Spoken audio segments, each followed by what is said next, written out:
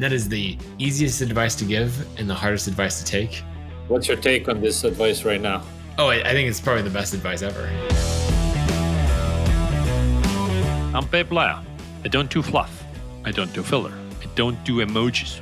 What I do is study winners in B2B SaaS because I want to know how much is strategy, how much is luck, and how do they win. First up, Nathan Barry, founder and CEO of ConvertKit. Email marketing is one of the most saturated spaces of all time. G2 lists over 460 tools to choose from. The amount of competition is nuts and it's growing fast. So how are you going to stand out? How are you going to win? In this episode, we'll talk about the importance of picking a niche. You gotta choose something, choose one group. The value of not playing the features game.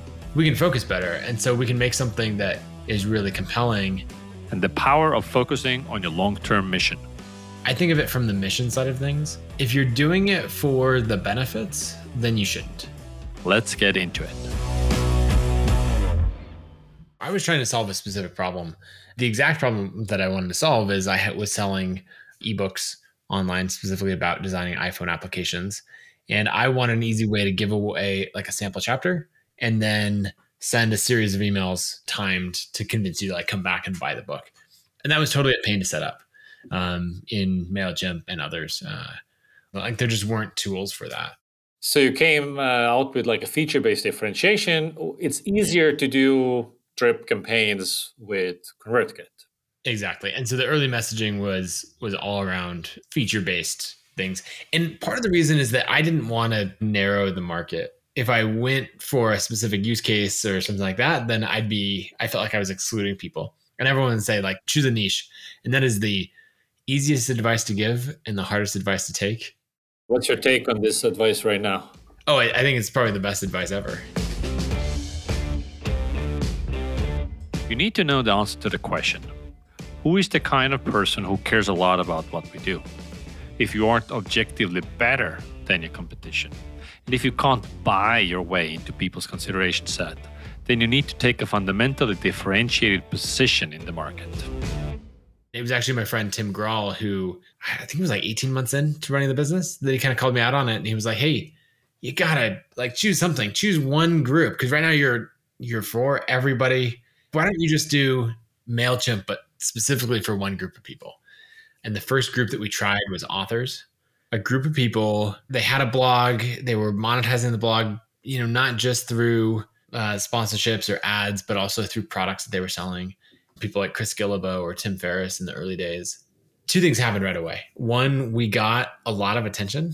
Like it worked. People were like, oh, email marketing for authors. Like, great. How can I help you? And you're like, oh, well, I'm looking for new customers. And you're like, then they go, oh, I know 5 authors. Let me introduce you. But where we ran into trouble is it ended up being a whole bunch of like wannabe authors who their dream was to maybe someday publish a book on the Kindle store or something like that.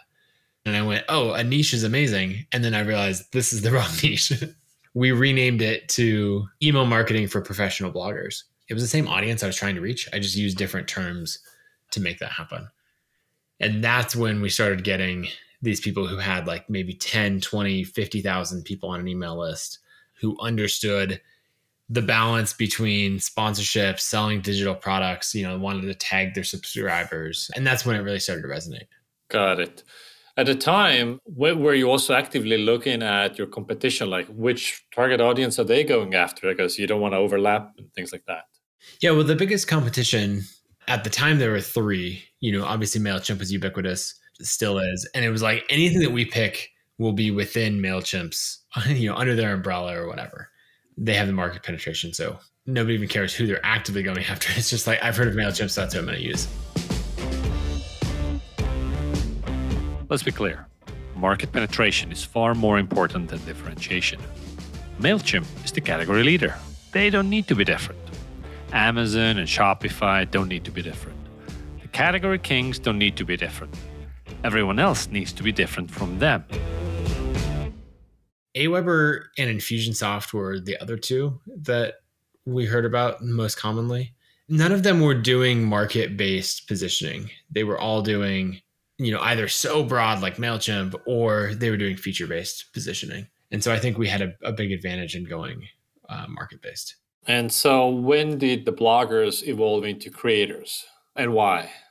We definitely had people who we thought of as bloggers who said, like, I don't think of myself as a blogger. Take Pat Flynn from Smart Passive Income. Is he a blogger or a podcaster? Maybe first he was more of a blogger and now he's more of a podcast. Like, who knows? But if you expand the circle a little bit, then you don't have to make that distinction. We would do direct outreach. So we'd make lists of customers who were on ConvertKit who were successful. And then we'd go after other people in their space. So like imagine email marketing for paleo recipe bloggers who are women. As marketing campaigns or as your overall positioning? Or that was individual marketing campaigns. In some cases, we made industry pages related to those, but like small tweaks on one template. It's really easy to swap out some headlines and feature testimonial. But then what would happen is like when I do cold outreach, using like Nerdy Data or BuiltWith, I'd scrape the web for people who are using MailChimp, Aweber, et cetera. And then I'd email them and say, hey, I see that you're using MailChimp. I'm curious, is there anything frustrating you about it? The reason I ask is I run ConvertKit. It's an email marketing platform for professional bloggers used by, and then I try to name drop the most relevant names that the broader market wouldn't know or care about, but I knew that they knew because they're in the same like fitness or workout blogging community, or they're both are men's fashion bloggers in New York. And it's like, I know you know this person. And so that would let me go out, basically take one or two customers that were successful and sort of draw a circle wider around them. And those campaigns really worked really well. We started that in the very beginning of 2015, and we were at $2,000 a month in revenue.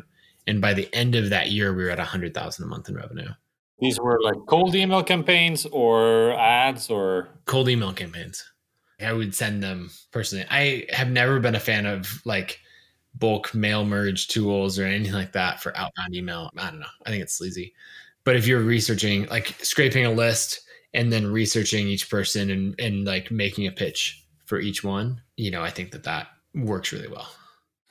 So when you adopted this ConvertKit is for creators, was it just that, hey, this is a nice way to say who we're for? Or did it also come with some product decisions like, let's build a 10x solution for this particular audience? It wasn't a huge pivot. It was just the natural evolution. There are things like, we built in direct integrations with YouTube and Instagram and other platforms so that you could pull media from plenty of places. Another thing would be like building out our landing pages product, because we found that a lot of creators would have like a YouTube channel and not actually have a website, which was super interesting, or like Instagram, but no website, or maybe they're just using Linktree or something. So there's no way to grow a list. And so by adding the landing page part, it went from like, you have to be a blogger to use the tool to your entire web presence, if it's relatively simple, could be on ConvertKit, because so many people are building big audiences without a blog. So it's important to add that part of it. A lot of tools in the email marketing category are still playing the features game. You have X features, I have X plus one. You don't play that game. In fact, I would say that you have less features than most people in this category. So you've made some strategic trade-off choices there. Tell me about those.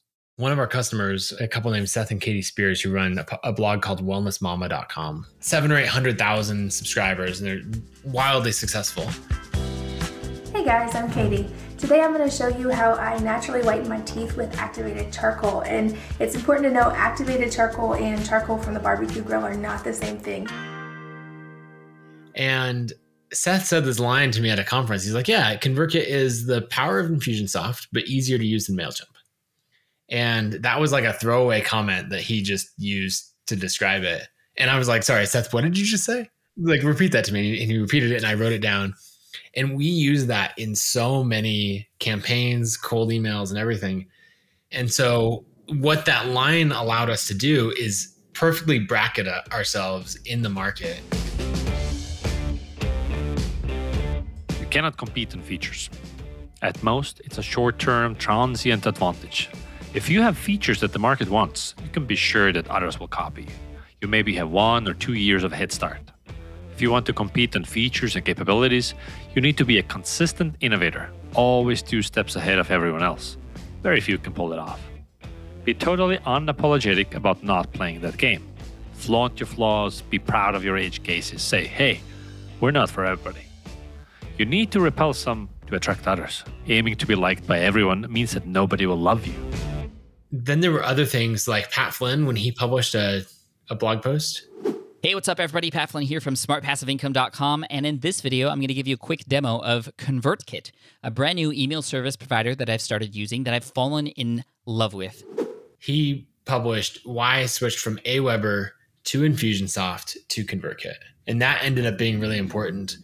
So it was kind of like you were piggybacking off of known brands and people had certain ideas associated with those.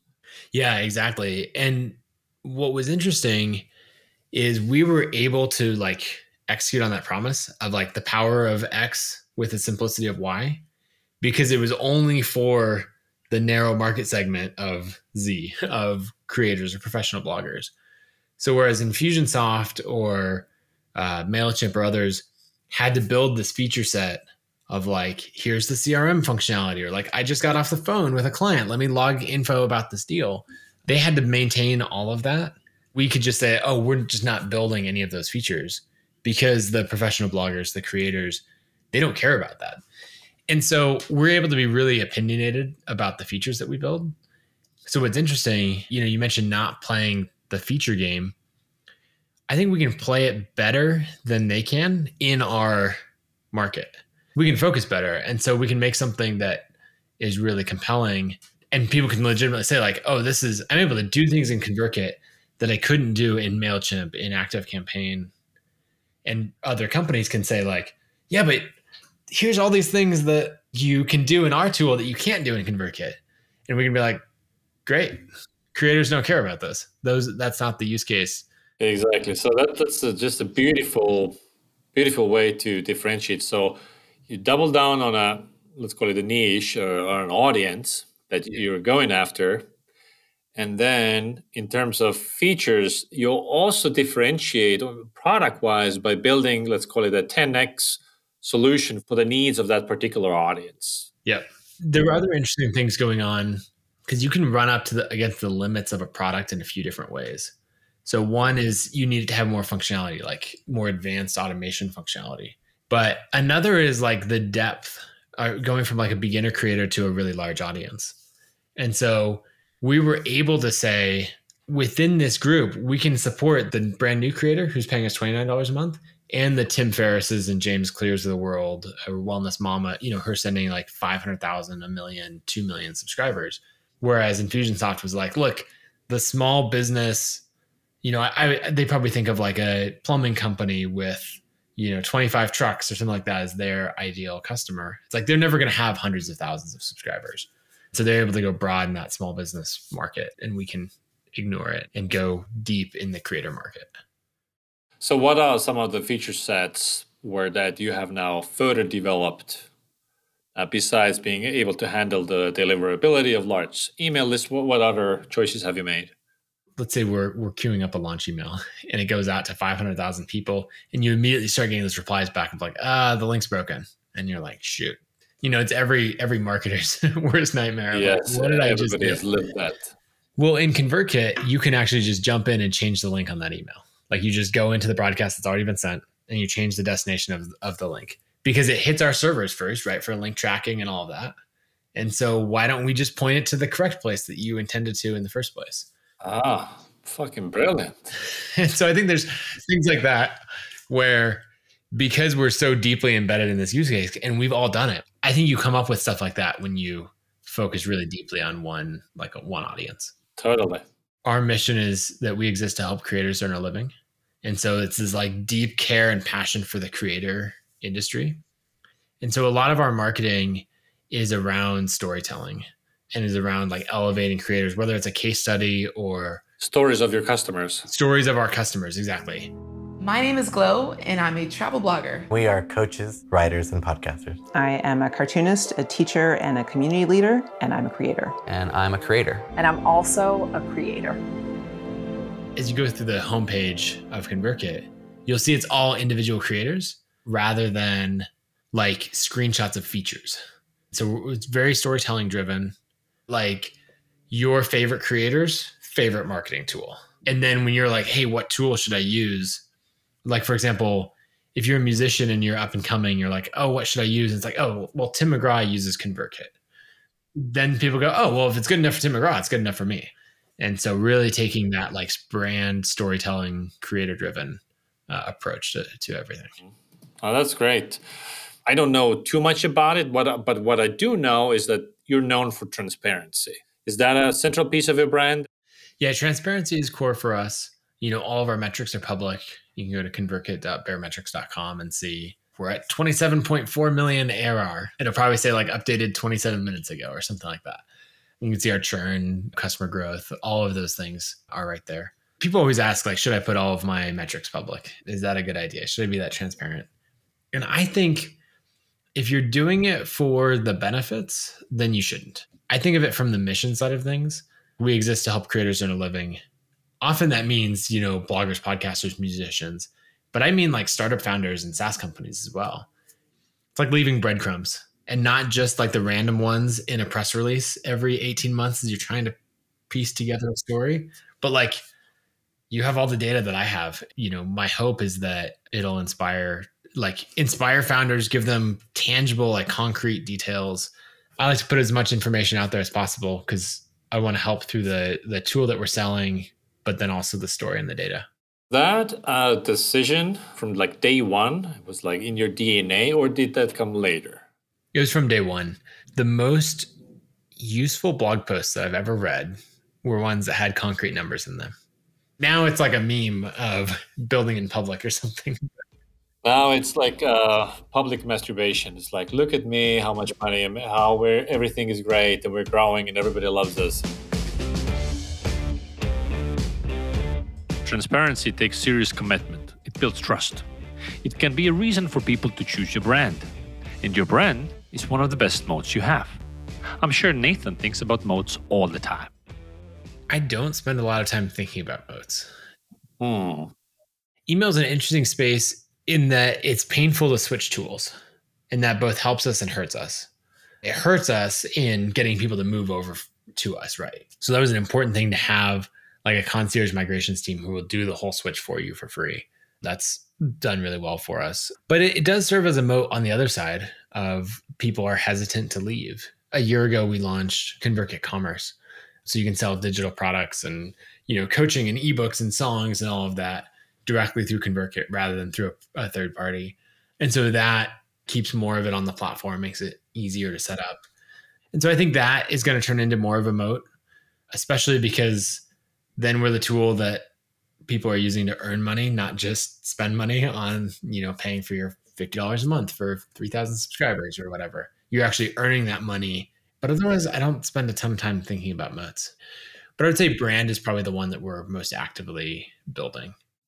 You have stated publicly that it's your goal to get to 100 million ARR. So how are you going to get there? What are you betting on? Well, like one big bet that we launched early last year is moving to a free plan and a freemium model. And basically the idea with moving to freemium is that people would be able to just start on ConvertKit and grow rather than starting on MailChimp or some other platform that was free and then later graduating from that platform to ConvertKit. We've had about 340,000 creators sign up for the free plan. We run like a 4 to 5% free to paid conversion rate. Commerce is another big bet. Looking at companies like Teachable, Shopify. Squarespace's S1 just came out. Like commerce is doing very well for Squarespace. Let's take Teachable as an example. Since they added Teachable payments, they've grown like crazy. And so now their payments revenue represents almost as much revenue as their like subscription SaaS revenue. And Shopify, very similar things are true for them. So I think that's going to be a huge thing for us is in processing around payments. We'll not only get that moat and more of that lock-in and a better user experience, but I think when we're at 100 million ARR, I bet 40 million of that a year, maybe more, will be payments revenue. Well, I'll be tuning in with you then to see whether that bet paid off. Thanks so much, Nathan, for coming on. Yeah, thanks for having me. So, What were the 3 key strategic decisions ConvertKit made in order to grow and succeed? 1. They picked a niche. They didn't say, hey, we're email marketing for everyone. They said, ConvertKit is email marketing for paleo recipe bloggers who are women. 2. They didn't play the features game. They got clear on a very specific audience and doubled down to build a 10x solution for their chosen niche. Well, in ConvertKit, you can actually just jump in and change the link on that email. Ah, fucking brilliant. 3. They focused on their long-term mission, not short-term trends or gimmicks. Our mission is that we exist to help creators earn a living. For ConvertKit, differentiation is baked into their DNA as a company and as a brand. That's how you win.